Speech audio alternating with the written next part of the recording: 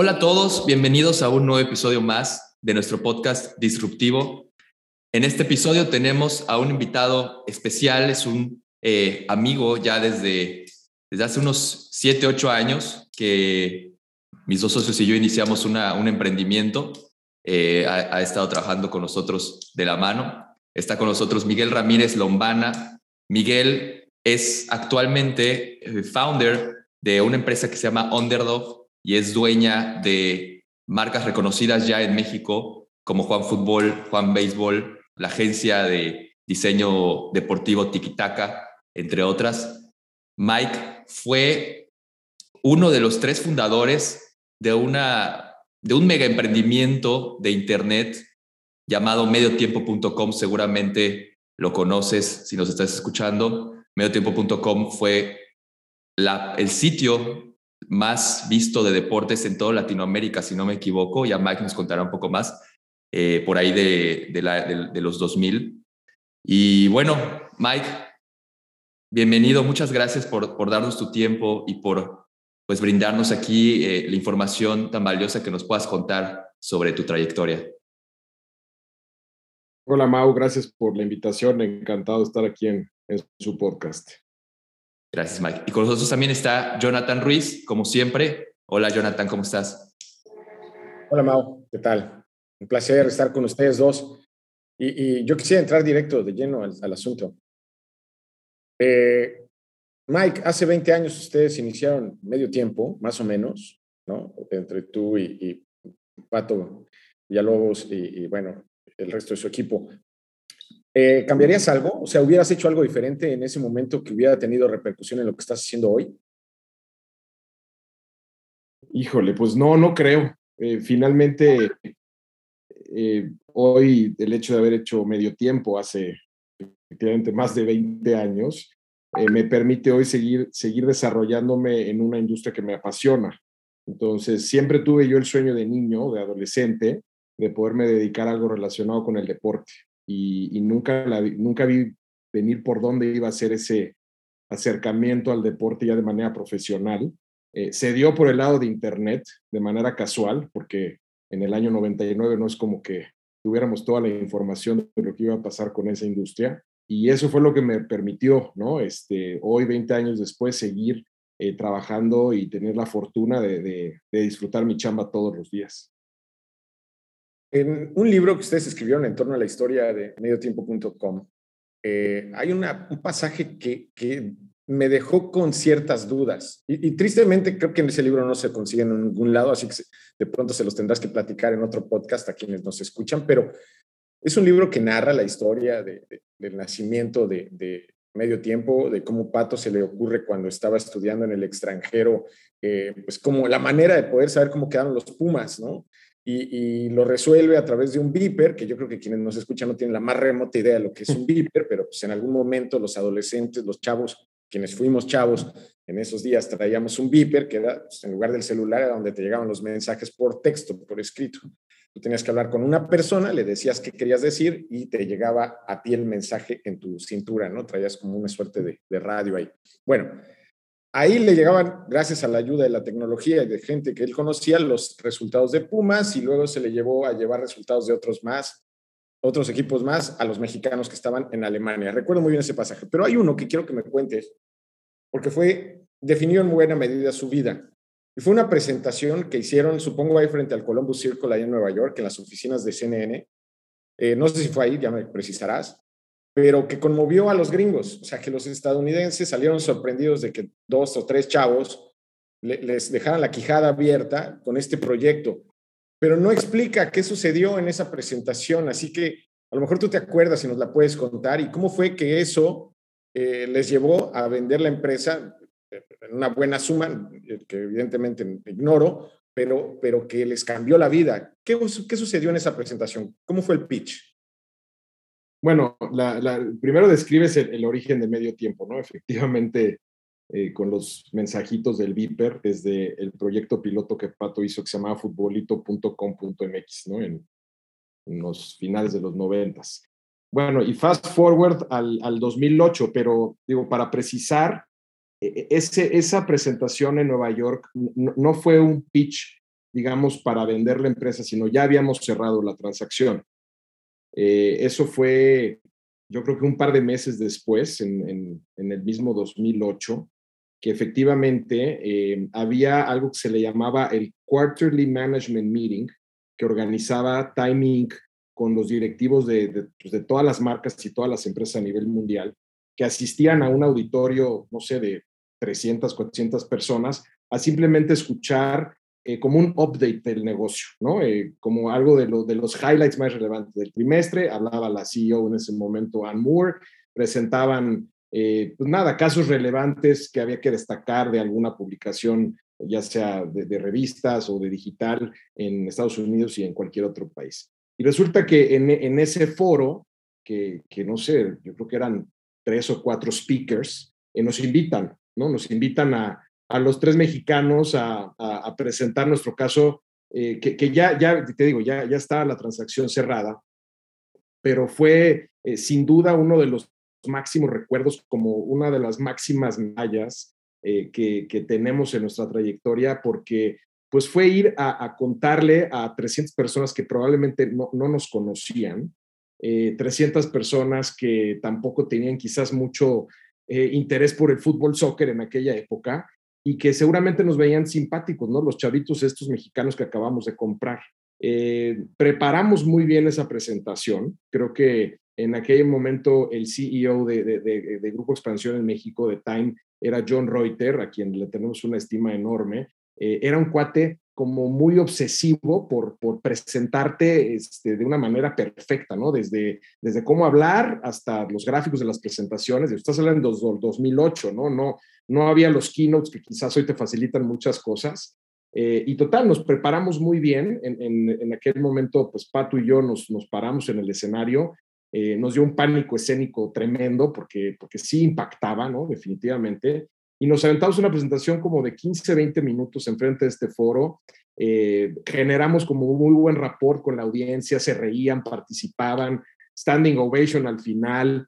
El CEO, el CFO de la compañía nos mandaron unos mensajes padrísimos. En fin, fue sin duda un gran recuerdo. Te digo, no tanto de Teach, sino más bien fue para contarles cómo llegamos aquí, ¿no? La sociedad ya había empezado, pero creo que eso nos dio como muchas agallas, mucha seguridad de saber que estábamos llegando a una empresa gigante, pero pues que podíamos estar ahí al tú por tú con cualquiera, ¿no? Sin duda una grandísima anécdota que bien que recuerdas del libro, donde la contamos muy, muy rápido. Ahora, eso fue la historia, una parte de la historia, una fotografía en la película de la historia de Medio Tiempo. Medio Tiempo, pues digamos, hace una fusión que tú nos puedes explicar ahí con Expansión. Y al final, digamos, para no abundar en el tema, Medio Tiempo hoy pertenece a Milenio, es una marca que defiende Milenio.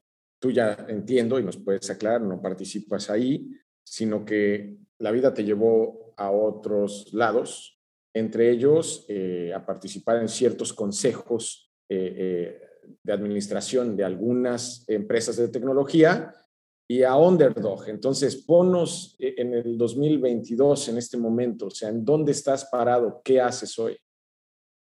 Pues mira, efectivamente yo salí de Grupo Expansión después de la adquisición de Medio Tiempo. A Patricio y a mí nos dieron ciertas responsabilidades dentro del grupo, ¿no? Básicamente encabezar el área digital, que era algo nuevo en aquella época para una empresa que era mayoritariamente de revistas.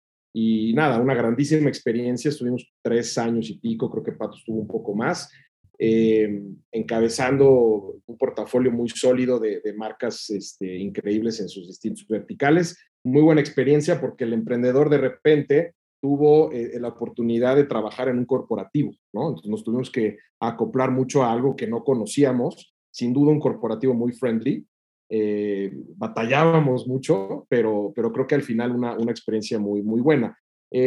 Tiempo hacia adelante, la verdad es que yo salgo sin tener claridad de qué iba a hacer así al día siguiente, pero dije, no me voy a meter a más cosas de deportes, como que ya pasó, ¿no? Ya tocó esa etapa.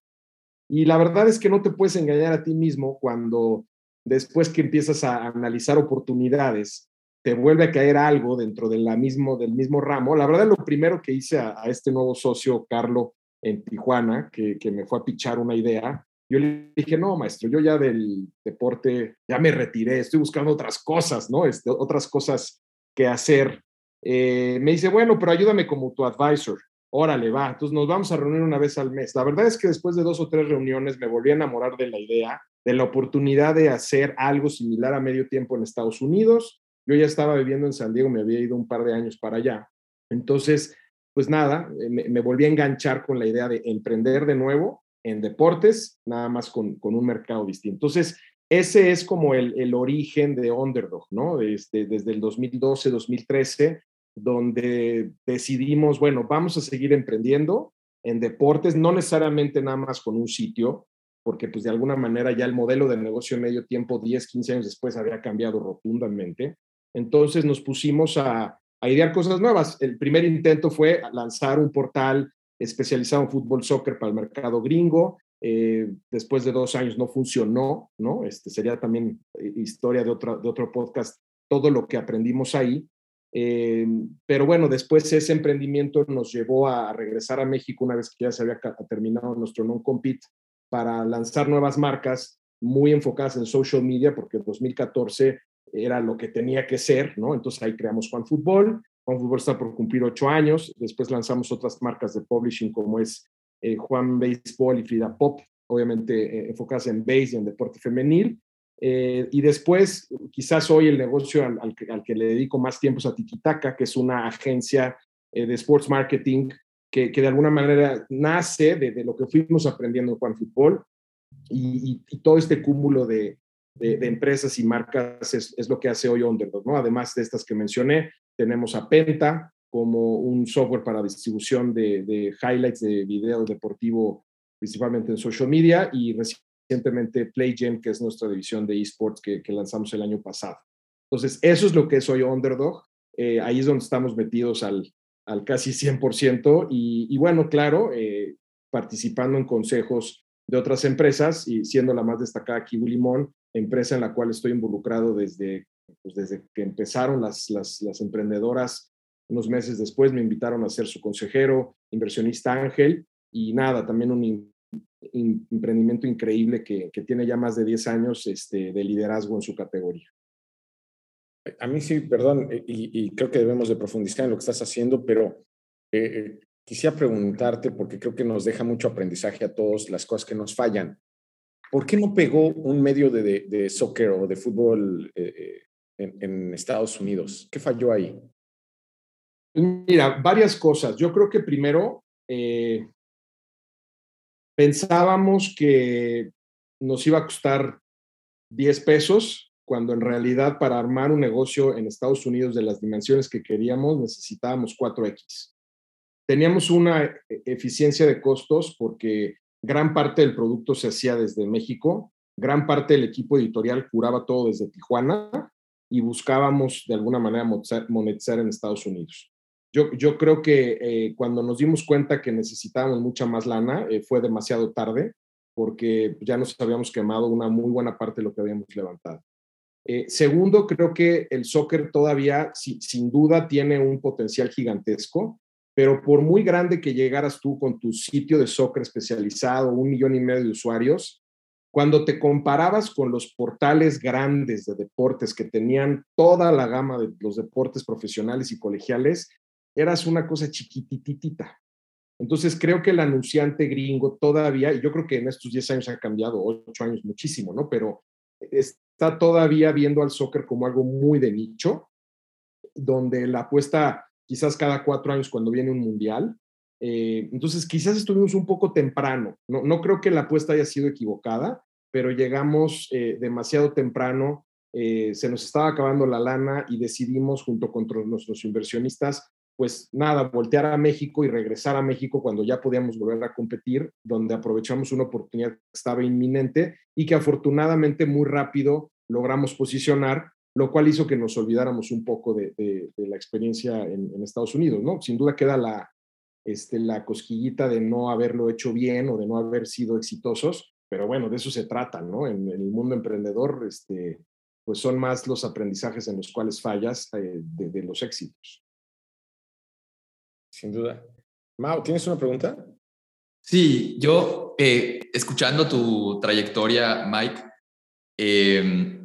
pues ustedes son el caso de éxito, ejemplo para tal vez todos estos chavos mexicanos que quieren meterse en el mundo de la tecnología, que quieren emprender en el mundo de la tecnología, pues, antes de que esté de moda, ¿no? Porque ahorita 2022, Jonathan y yo hablamos mucho sobre pues todo el venture capital que ya está apareciendo en México, todas estas startups que aparecen en los medios. Ya vemos, ¿no? En la portada de Forbes, en la portada de Expansión, vemos estos emprendedores que hicieron algún tipo de plataforma tecnológica y levantaron varias rondas de inversión de millones de dólares. Y pues ya empieza a generarse esta cultura como en Silicon Valley se hizo hace varios años, ¿no? Sin embargo, tú y Pato y tu equipo, pues entraron en este mundo antes de que sea sexy y sea cool, ¿no? Con medio tiempo, yo creo que ustedes, no sé, tenían 26 años, si no me equivoco, 27, cuando iniciaron. Cuando arrancamos 22, 23. Sí. 22, 23. Estábamos en el último semestre de la carrera, estábamos Sergio, Patricio y yo, sí. Y cuando hacen el exit, cuando Time los compra, pues tenía 30. Sí, exacto, 8 años después. Ok, pues eso es, yo creo, lo que ahorita ya estamos escuchando mucho en los medios, y yo creo que muchos chavos que están entrando a la carrera o están pensando en hacer algo, pues yo creo que muchos les gustaría poder hacer un emprendimiento exitoso de millones de dólares o de cientos de millones de dólares, ¿no? Entonces, me gustaría que nos metamos un poquito más en la importancia de emprender, ¿no? De emprender en el campo de la tecnología, y luego, pues el hacer una exit, ¿no? O al final del día crear una empresa para venderla a un inversionista y pues luego dedicarte a otras cosas. Mira, perdón, sí, termina, perdón. No. ¿Qué resaltarías tú de todo ese proceso, ¿no? Esto que ya nos contaste, ¿por qué es tan importante el crear un emprendimiento tecnológico y luego crecer y luego tal vez conseguir inversionistas y luego lograr una salida? O sea, ¿qué resaltarías ahí? Mira, primero te diría que efectivamente emprendimos la primera vez en una época en donde pocos pelaban al emprendedor, ¿no? No había capital, no era sexy emprender. Es más, yo recuerdo, fíjate, los primeros años del emprendimiento, cuando medio tiempo estaba pues, muy apagado y no veíamos claro, yo me voy a hacer un MBA. Y recuerdo, pues, cuando llegas a ese nivel y todos tus peers traen una trayectoria o vienen de trabajar en empresas AAA, que el primer día te presentas y, no, pues yo vengo de McKinsey, ¿no? Yo era brand manager en Procter y yo me paraba y decía, no, pues yo era el güey de un sitio de fútbol, soccer, ¿no? De internet. O sea, yo creo que me volteé a ver como diciendo, ¿y este güey cómo se coló aquí? ¿No? Porque no era algo que platicaras y te voltearan a ver con respeto, admiración y mucho menos. Creo que eso ha cambiado enormemente. Hoy el que está emprendiendo se le aplaude, se le apoya, se le ayuda, ¿no? Eso no sucedía hace 20 años. Sin embargo, creo que también el hecho de que no estuvieras en el spot te ponía los pies sobre la tierra. Ahorita dices, oye, es que hay que crecerla y hay que venderla. Yo creo que no se nos ocurrió que la íbamos a vender hasta que llegó alguien a decirnos que nos quería comprar. O sea, no estábamos distraídos por esa situación. Tuvimos la suerte de que éramos 3 socios fundadores, los 3 teníamos la empresa dividida, ¿no? En 3 partes iguales. Trabajábamos como animales al principio toda la cantidad de horas que te puedas imaginar, pensando en un sueño, pensando en que nos pudiera pagar un salario. O sea, la edad, o sea, el hecho de que lo hagas tan chavo, que no tengas preocupaciones, responsabilidades, familia, hace que estés como muy concentrado como si fuera un juego, ¿me entiendes? Yo vengo aquí, trabajo, me la paso bien, genero algo de empleo y luego pues el primer reto era cómo tener de 100 visitas a 1000 y de 1000 a 10,000. O sea, no estábamos quizás hoy con esa presión que un emprendedor tiene de que es que si no le devuelve el 5X al inversionista, esto no va a jalar. Creo que también, si bien estábamos en una época un poco más oscura, también fue positivo, ¿no? Porque estábamos, insisto, concentrados en hacer las cosas bien. Cuando ya veíamos por ahí del 2006, 2007, que teníamos ya un negocio en crecimiento, que sí se estaba poniendo de moda, que Internet ya no era lo que todos peluceaban, sino que ya tenía mayor reconocimiento, creo que lo primero fue asegurarnos de ordenar la empresa. Porque como buen emprendedor tienes la empresa con tus dos amigos y bueno, no la tienes lista para que KPMG te audite, ¿no? La tienes, pues digo, lo mejor posible de acuerdo a esas condiciones, pero creo que nos fuimos dando cuenta de la importancia de estar pues lo más kosher posible, súper ordenado, para que si alguien llegaba a preguntarte algo, pudieras darles la respuesta. Y creo que eso fue clave. Creo que intuimos algo como unos meses antes, entonces tuvimos ya la empresa un poquito más lista para que cuando nos pidieron información, pues la pudiéramos presentar con mucha más apertura y claridad, ¿no? Y creo que en ningún momento nos preocupaba el, híjole, ¿y a qué hora voy a vender? Ni se nos ocurría. ¿Por qué? Porque no había otros casos en ese momento, no había para dónde voltear como para verte ahí referenciado, ¿no? Claro, cuando ya emprendes ahora, una second round, cuando empiezas y levantas lana, pues evidentemente ya piensas que ese es el final del camino. No es el único final del camino, ¿no? Aquí Porque al final... te voy a interrumpir porque dijiste algo clave, ¿no? En ese entonces no había nadie, bueno, probablemente alguien sí, pero por ahí que no era famoso, pero no había nadie que había hecho una startup en México digital y de chavos y había hecho un exit como ustedes lo hicieron en el 2008, ¿no? Sí, no existían. O sea, creo que recordemos mucho el año 2000, 2001, donde hubo mucho dinero para la burbuja del .com, hubo muchos emprendimientos mexicanos, latinoamericanos, pero que así como llegaron y levantaron lana, desaparecieron al siguiente año. Digamos que eso en el 2000, debo de decir, claramente lo volteábamos a ver, pero pasó tan rápido que nos dimos cuenta pues, que ese momento ya había pasado y que había que hacer una empresa con ingresos reales, con crecimiento real como para que alguien te volteara a ver, ¿no? Entonces, yo creo que en ese camino nos ayudaba mucho para estar, insisto, con los pies sobre la tierra, de que es la consecuencia de tus resultados y de tu trabajo la que te va a llevar ahí. No llegas ahí por casualidad.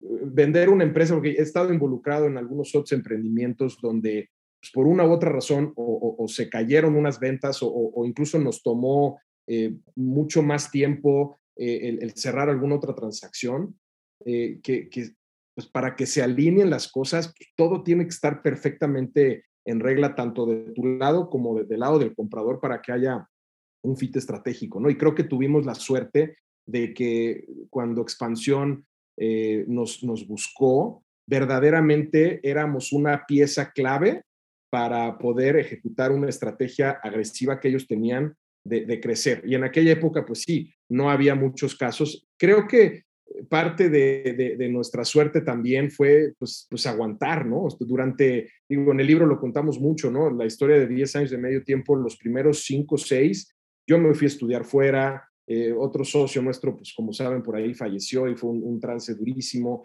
Pato estuvo cambiando de chambas que no tenían nada que ver con el fútbol, simplemente por encontrar una manera de vivir en esa época, pero nunca tirando la toalla, nunca cerrando la puerta de medio tiempo, que en algunas épocas se quedó chiquitito, pero se quedó. Y eso nos permitió, estando chavos, insisto, que cuando las cosas mejoraran, pues brincáramos a full y nos la rompiéramos para que después alguien reconociera ese esfuerzo. Me llama mucho la atención dos cosas en tu proceso de emprendedor. Una, el hecho de que, digamos, tu posición económico o social te permitió aguantar. O sea, y me gustaría empezar por ahí, porque creo que es importante decirle a la gente si emprender en México implica partir de una base sólida económica, o sea, si es indispensable o no es indispensable pertenecer a cierto grupo social o económico, para empezar una compañía. ¿Necesitas tener dinero, así sea, para aguantar, para emprender en México, o puede emprender cualquier persona realmente? Pues mira, a ver, yo tengo que hablar desde mi caso, ¿no? Y sin duda alguna tenía yo el privilegio cuando empezamos, y creo que hablo por mis socios, todos vivíamos con nuestros papás a los 21, 22 años. Insisto, no teníamos responsabilidades o necesidades básicas de mantener una familia y demás, que esos son luego de los hurdles más importantes cuando ya emprendes un poco más grande. Sin duda alguna nos ayudaba que mi papá me prestó una oficina, pero se puede arrancar un negocio en la sala de tu casa o en el garage como tantos otros. No, o sea, yo creo que nos ayudaba, más que un tema económico, siempre ayuda en las relaciones, ¿no? O sea, el hecho de estar involucrados en el fútbol, día uno sí tuvimos la capacidad de levantar el teléfono y hacer 2 o 3 llamadas. Pero creo que la buena fama, la credibilidad, las relaciones las vas construyendo a lo largo del tiempo. Te tienes que portar bien para que eso suceda. La industria es muy chiquita. La del ecosistema emprendedor, la del deporte, en fin, creo que hay que hacer bien las cosas desde el principio, ¿no? Yo diría que la clave más allá de una base económica, la clave es el socio, tus socios, ¿no? Esa sí no la tienes, no vas a ningún lado. Yo soy un privilegiado de haber podido encontrar la vida a Sergio, después a Santi y desde luego a Pato, con quien llevo 22 años trabajando de la mano. Eso hace toda la diferencia, ¿no? Creo que hoy por hoy ese es el mayor diferencial y lo que nos permitió desde un inicio compenetrarnos muy bien, trabajar por la misma causa, por la misma ilusión, el mismo sueño y nada, disfrutar lo que hacemos. Y después creo que lo demás es consecuencia de, a veces llega más rápido, a veces se tarda, pero el chiste es que disfrutes el camino y el proceso. Y en lo concerniente a las responsabilidades, hablabas mucho de que tu caso fue empezar joven, ¿no? Hoy quizá hay quien tenga la capacidad económica de empezar algo, pero se topa con que pues, él sí tiene que ver por dónde va a salir el dinero. Vamos, es otro tipo de emprendedurismo el que se tiene que llevar hoy. O sea, es indispensable pensar en el dinero. No, yo creo, yo invitaría, o sea, si siempre que me preguntan esto, digo, pues entre más chavos estás es más fácil, porque creo que piensas mucho menos. Hoy como, digamos ya ciertos años después, la palabra riesgo se te aparece en tu conversación todos los días. A los 20 años, ¿qué es el riesgo? ¿No? Ni se te ocurre pensar que pues, si truena este negocio, pues algo más harás, pues, porque tienes toda la vida por delante. Yo creo que sí es importante, entre más chavo empieces, pues tienes más oportunidades, más tiempo para aprender, más tiempo para regarla, ¿no? Al final es una decisión personal que cada quien tiene que tomar en función de sus necesidades, sus posibilidades, pero yo creo que todo el mundo tiene el talento para emprender y entre más rápido lo hagas, creo que vas a tener mejores resultados. Aunque, ojo, también habrá gente en su quinta década que emprende y le va muy bien, ¿no? O sea, al final no hay una regla, pero creo que en mi caso, el haber empezado tan chavo, donde te concentras en el sueño material que tienes enfrente y no tanto en qué va a pasar en 10 o 15 años, te permite no nublarte, ¿no? Y tener mejores resultados en el corto plazo. Vas, Mike. Sí. Perdón, vas, Mau. Mike, y bueno, para hablar un poquito de algo diferente, ahorita ya estás dedicado a Underdog casi al 100%. Underdog es Juanfutbol, Juan Béisbol, Tikitaka y Frida Pop. Si no sé si me faltó algo por allá. Regresaste a emprender, como bien lo contaste, después de vender medio tiempo, trabajaste en el mundo corporativo unos años y dijiste, no, yo me regreso a ser emprendedor y otra vez al mundo de deportes y al mundo de la tecnología, ¿no? ¿Por qué fue así? O sea, ¿por qué el emprendimiento es como un tipo de droga que una vez que lo tocas ya no lo puedes dejar? O como la canción, ¿no? Once you go black, you never go back, ¿no? ¿Nos puedes contar un poquito más de esa experiencia entre las diferencias de emprender, luego trabajar en un corporativo bastante grande y bueno, y pues luego regresaste a emprender, ¿no? Mira, me pasó un poco, mi única experiencia corporativa es en expansión, gran empresa. O sea, de verdad, creo que los 3 años y medio que estuve ahí, hice muy buenas relaciones, buenos amigos, buenos jefes. Era un entorno muy, muy padre, donde primero traíamos una cachucha éramos emprendedores, pero también al mismo tiempo empleados de esta empresa. Y creo que nos dio mucho orden, nos enseñó a reportar financieros, a tener juntas de consejo con regularidad, en fin, cosas que a veces en un emprendimiento chiquito no haces, ¿no? Entonces creo que nos dio muy buenas bases para que después en lo que siguiera las pudiéramos seguir aportando, aplicando. Eh, Después de cierto tiempo, cuando ya te quitan las llaves del coche y ya no puedes decidir absolutamente todo, cuando estabas acostumbrado 10 años atrás pues, a que tú las cantabas, obviamente sí vas perdiendo un poquito esa adrenalina que te generaba emprender. Claro, está la comodidad de que no me tenía que preocupar por mi sueldo o si había caja o no había caja, ¿no? Que ese es el tema de todos los días del emprendedor. O sea, te da mucha comodidad y seguridad, pero también al mismo tiempo sí había algo como que te empieza a faltar. ¿Por qué? Porque es lo que más conoces, lo que más disfrutas, y porque si ya te fue bien en una, pues crees que la otra va a ser igual, ¿no? Entonces, creo que no fue una decisión tan compleja, era como algo natural de decir, bueno, cuando eres emprendedor también mucha gente se te acerca, te invitan a un negocio, te piden un consejo, y eso hace que estés como siempre muy cerca de ese ecosistema emprendedor.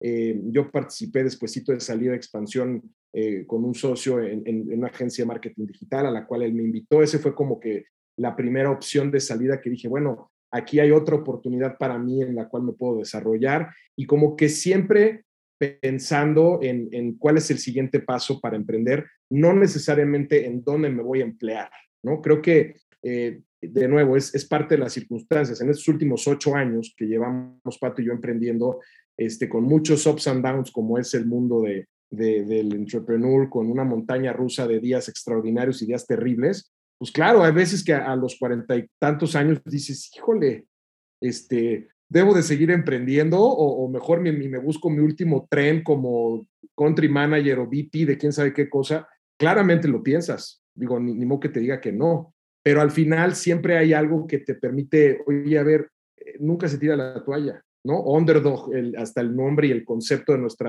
nuestra marca que engloba los proyectos, pues es ese concepto tan poderoso en el deporte, ¿no? Ese underdog nunca se rinde, ese underdog siempre las tiene en su contra, pero al final siempre sobresale y siempre va a llegar a donde quiere. Entonces, nunca digas nunca, pero sí creo yo que cuando traes esta motivación emprendedora, es difícil dejarlo, ¿no? No te pasa por la cabeza tan fácil eso.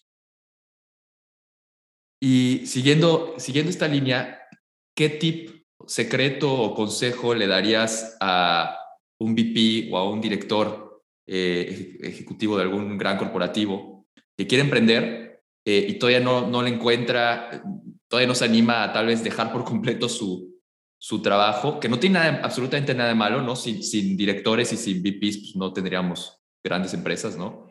Pero pues yo creo que sí hay mucha gente, muchos directores llegan mismo a nosotros porque quieren hacer algún proyecto de emprendimiento digital y pues ahí le buscan, pero como que les da miedo y como que creen que es tal vez igual que el día a día de trabajar en el mundo corporativo es el emprender un proyecto nuevo desde cero, ¿no? Entonces, ¿qué secreto, qué tip les darías a todos estos directores, todos estos VPs que quieren animarse a emprender y todavía no encuentran cómo?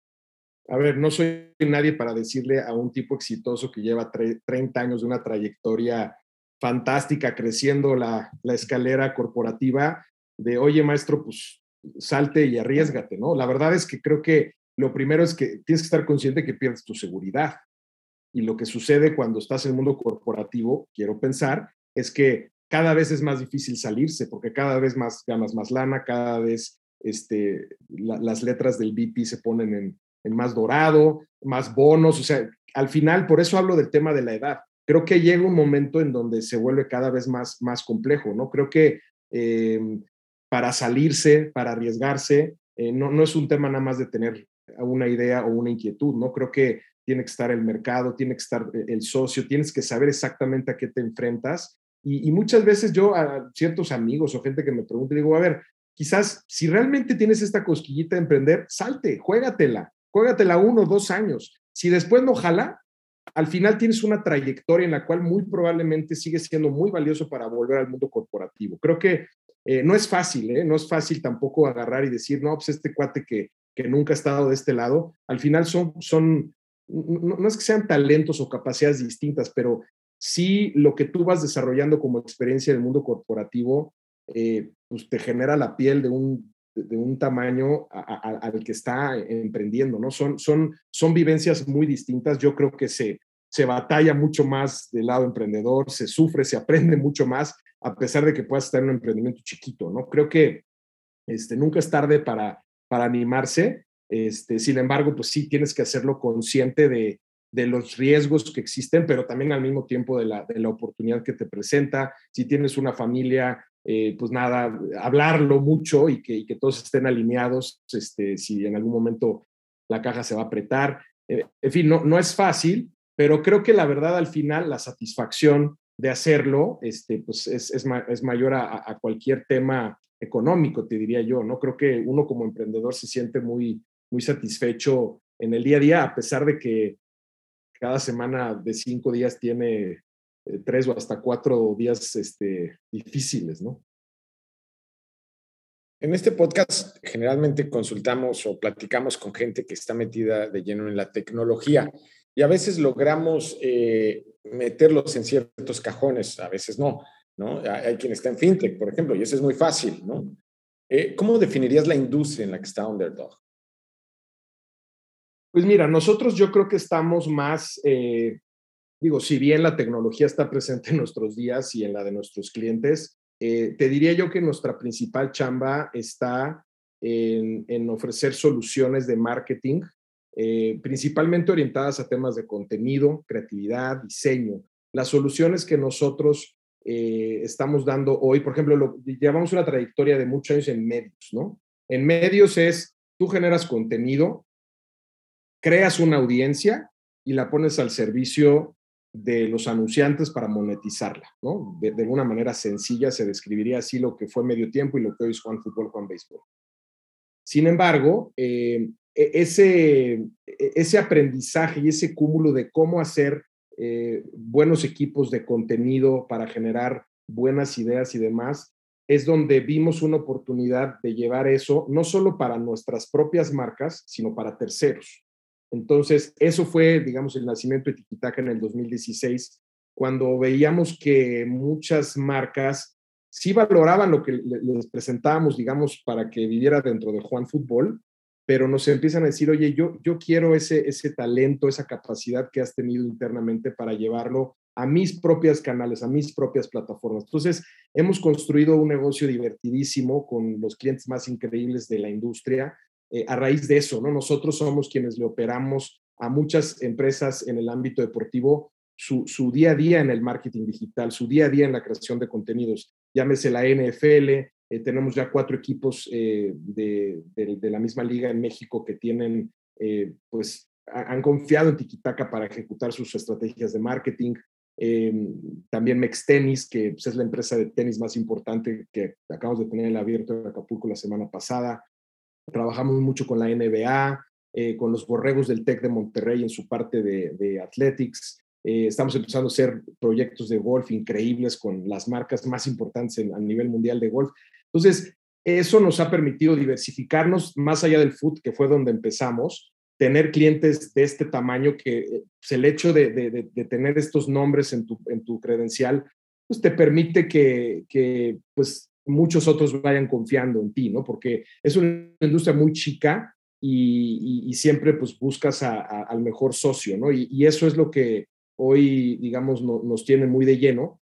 Por el otro lado, Pato, mi socio, a quien conocen bien, ya también está emprendiendo de nuevo mucho más de lleno en temas de tecnología, de desarrollo de software, de soluciones digitales, ahí sí en una multitud de industrias, no solamente en el tema del deporte. Y eso es de alguna manera lo que nos ha permitido seguir diversificando, creciendo. Y nada, por el lado de Underdog, apostar mucho por el tema de media contenido y por el lado de Da Codes y Sonder haciendo tecnología, pues, hoy que también es una industria que tiene un potencial gigantesco.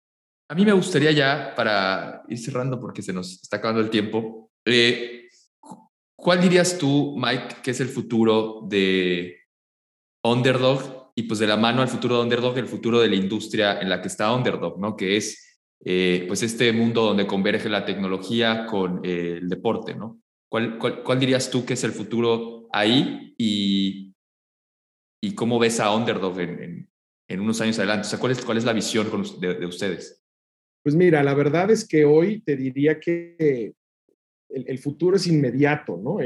Vivimos en una industria, por decirlo, el digital media, que hacer un plan a 3 o 5 años como solíamos hacerlo hace 15 es imposible, ¿no? Creo que hoy el reto principal es cómo mejoro y cómo me reinvento todos los años. Escogimos una industria que cambia cada 3 meses. Entonces, te diría yo que ahorita estamos pues con unos planes de explotar y aprovechar al máximo. El 2022 hay un mundial de fútbol, por ejemplo.